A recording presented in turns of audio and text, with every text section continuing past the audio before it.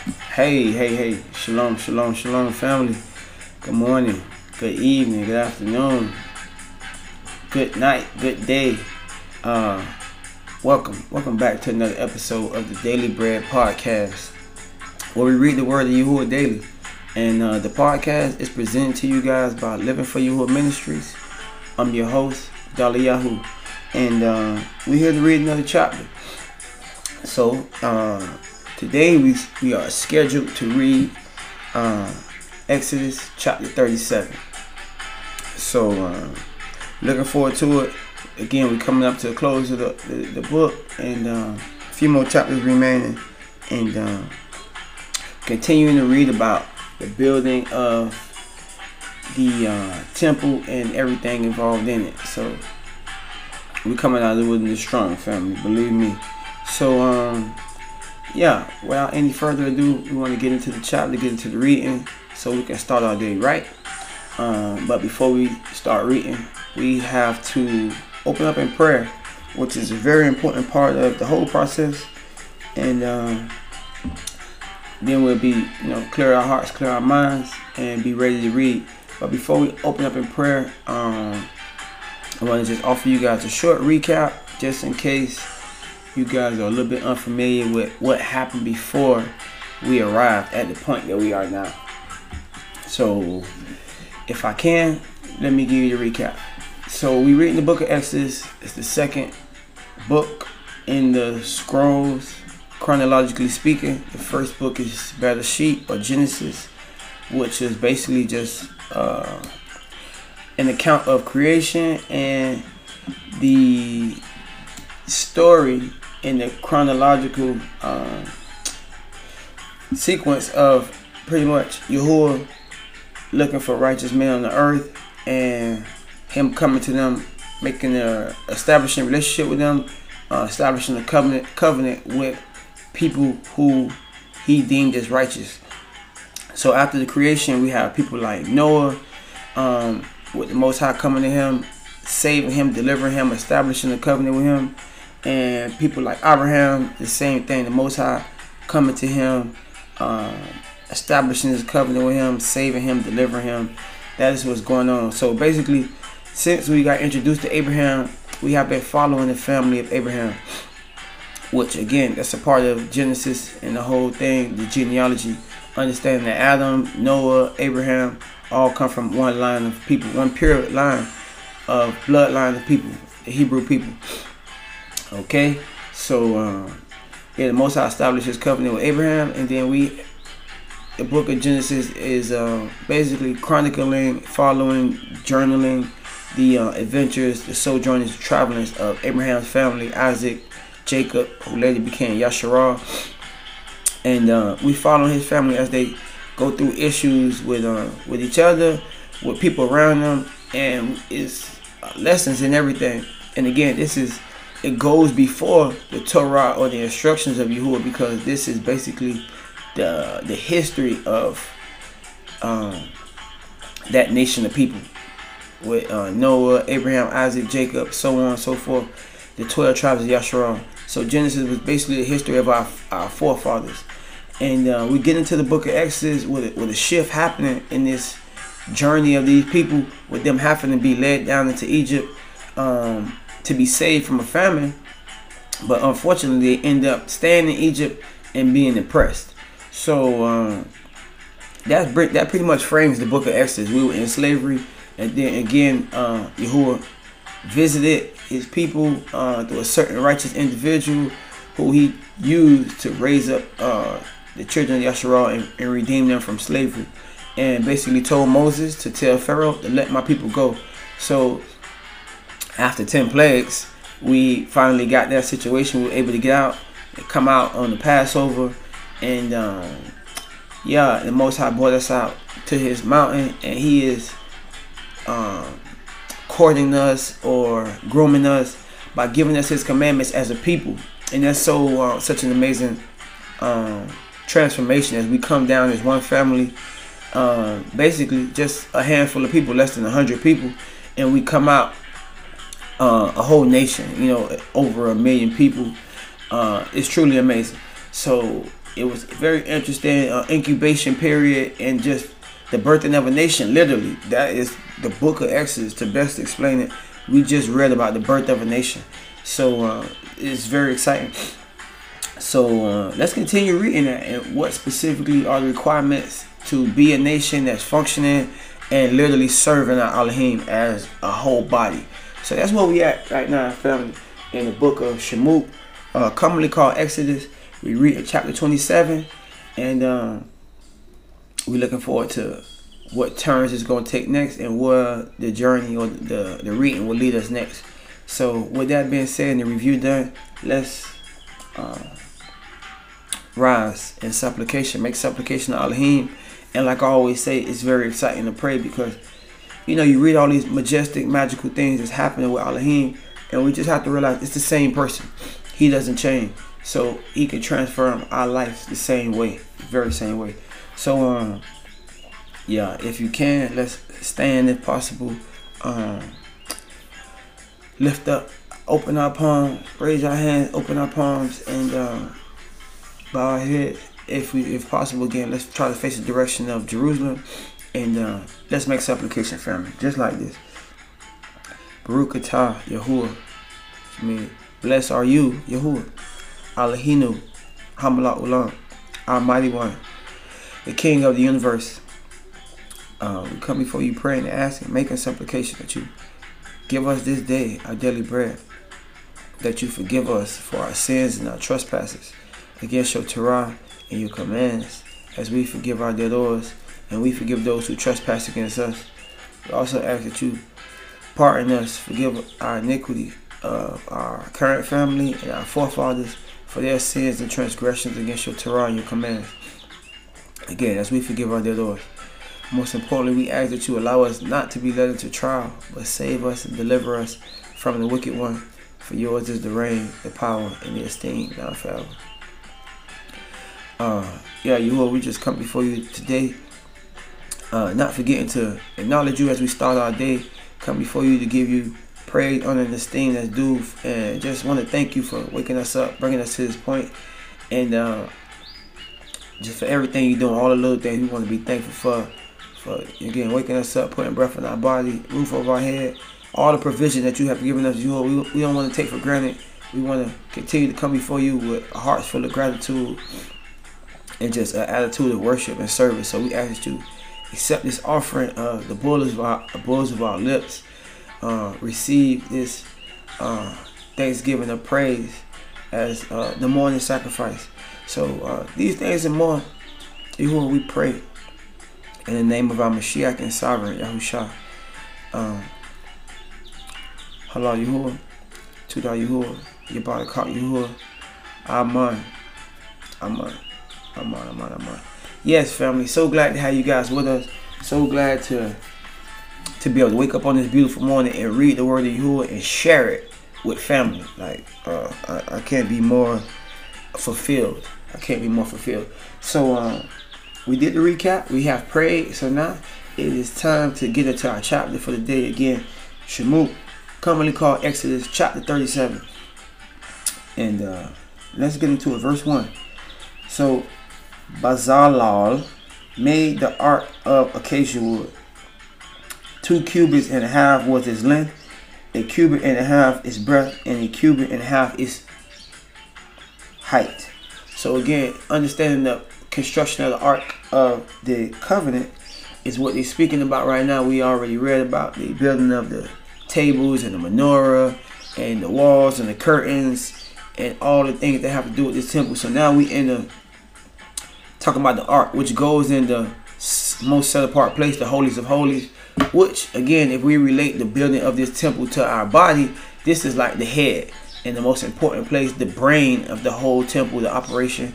So the most important part is being built right here. So let's try to tune in and see how we can get parallels from this, how we can reflect on this. Verse 2. And he overlaid it with pure gold inside and out, and made a molding of gold around it. And he cast for it 4 rings of gold for its 4 feet, 2 rings on its one side and 2 rings on its other side. And he made poles of acacia wood and overlaid them with gold. and put the poles into the rings on the sides of the ark to carry the ark. Verse 6, and he made a mercy seat of pure gold. 2 cubits and a half was its length, and a cubit and a half its breadth. And he made 2 cherubim of gold. He made them of hammered work on the ends of the mercy seat. 1 cherub on the one end, and 1 cherub on the other end. Of one piece with the mercy seat he made the 2 cherubim on its 2 ends. The 2 cherubim spread out their wings above, overshadowing the mercy seat with their wings. With their faces one to another toward the mercy seat were the faces of the cherubim. So I'm trying to think, what's the best way to describe a cherubim? So Karab is a sword. Karub is like a heavenly being that's like a protector. They kind of have a sword. It's like they some protectors. It's an angelic being, but every angelic being is not an angel, or commonly called Malachim. It's not a messenger. Some are cherubim, which is, again, you can think of cherubim as a sword, because when the Most High kicked our forefathers Adam and Eve out of the garden, he placed cherubim with flaming swords to protect the way. So sword is karab. Kerub is an angelic being that's like a protector, defender with the sword, so to speak. Spiritual sword, maybe.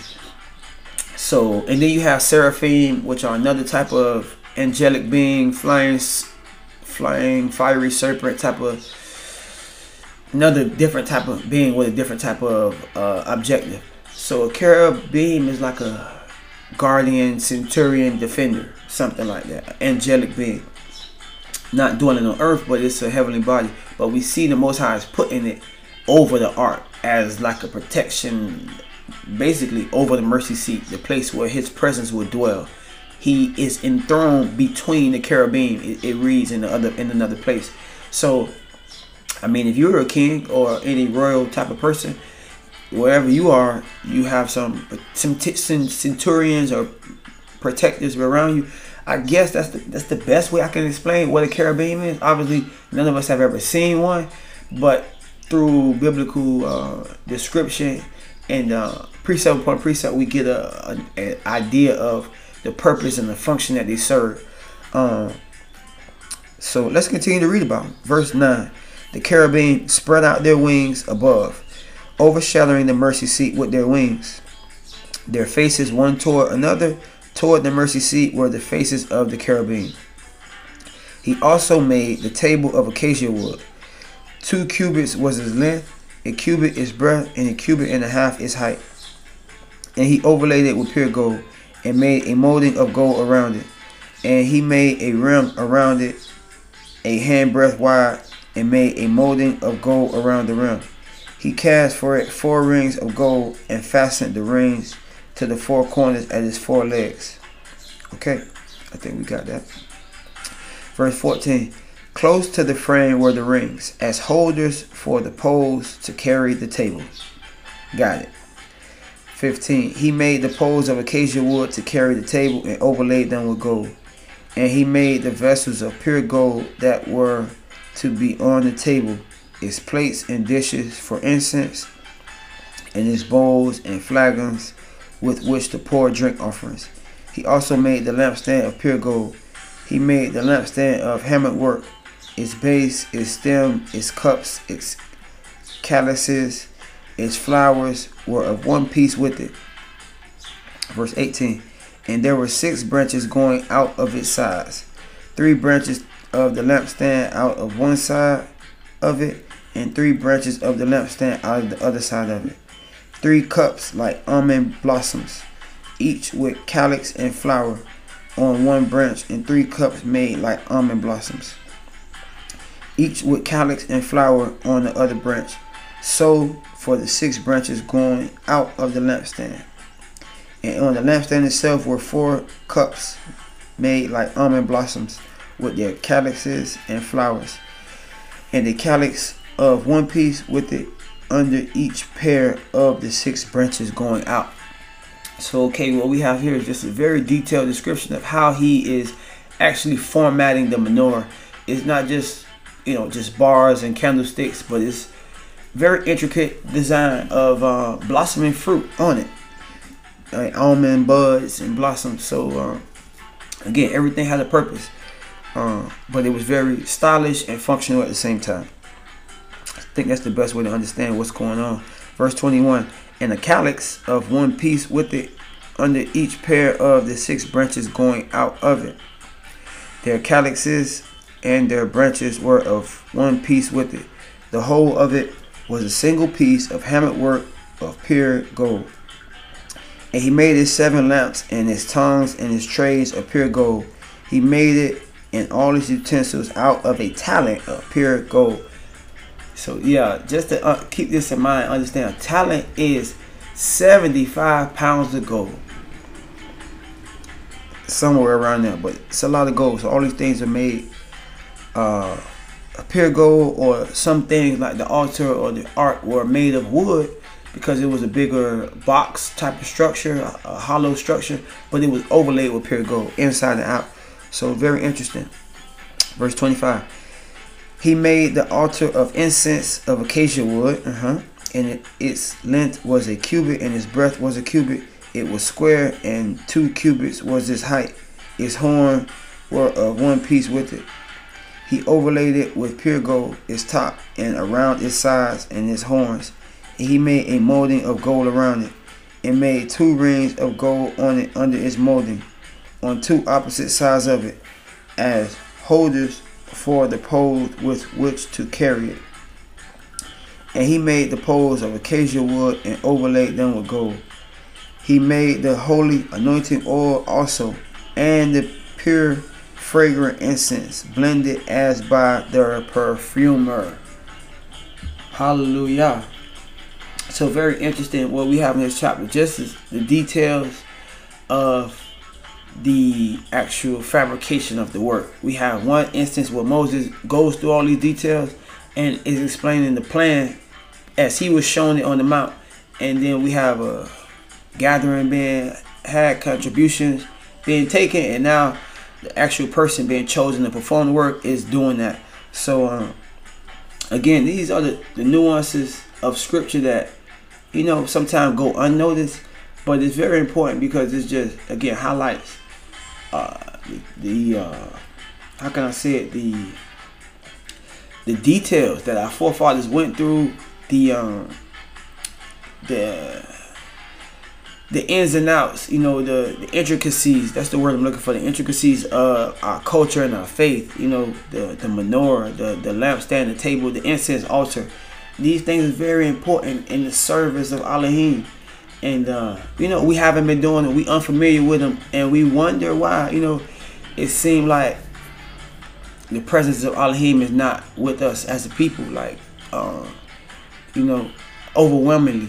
But when we see the details, how our people follow the instructions to the T, how we came together on one heart, one mind, one accord to make contributions for these things, to give to it, and how they function consistently, day in and day out, as a heart vessel for the community, pumping in people and sacrifices and pumping out, smoke, blessings, and just righteousness. People coming to this place for judgment. This is the focal point of our community. It's nothing else. It's not the liquor stores that we build or the strip club. It is the place of worship. The incense going up every day, the offerings being slaughtered, the beauty and esteem we see when we come to worship Yahuwah. It puts us all in the right mind frame to approach set apartness. So all we could do is continue to have that same diligence in giving and meeting up with each other in our worship and our sacrifice and our offerings as we continue to come back to Yahuwah. And eventually we see it. So family, that was chapter 37, chapter 37 of the book of Shamuth, commonly called Exodus. And thank you guys for reading with us, walking with us, joining us. Pray you guys have a blessed day. We ask that you guys please follow the podcast so that you're notified when we drop another episode. We ask that you guys interact with us. Let us know what you think about the episode. Have you ever read this chapter, but really, when I think about this chapter and the esteem of this building we're reading about, it make you think about worshiping in a nice place. And I wanted to have you guys ever worshiped in a nice place, and the feeling it gave you, like a nice church or expensive place, or a place that was like really well designed, or just you could tell they really put a lot of resources into building it. How did that make you feel? Like, that's what I think I want to talk about, the discussion that comes to mind. It's what I think about when I read this. Like, it has an effect on us. And again, we hear it's talking about current events. It's a new temple being built, a third temple, so to speak, in construction. Definitely, that's a hot topic. I want to know what you guys think about that as we continue to close out the book and the discussion on the temple. So we ask for your feedback in the question and answer segment. Let us know what you think. The links will be posted below to follow us on podcast. Instagram and social media, which is great because sometimes we have information regarding the ministry there, meetups, whether we might be going live or interviews, whatever it may be. That all the extra information will be posted on our social media feed. So if you feel led to follow us on social media, and if your heart is willing, you also can become a patron and donate to the ministry as well. So that's it for me, family. Dollar Yahoo, your host, signing out on Daily Bread and saying, until the next chapter, family, shalom, shalom to you. Peace to you guys, and have a blessed day. Shalom.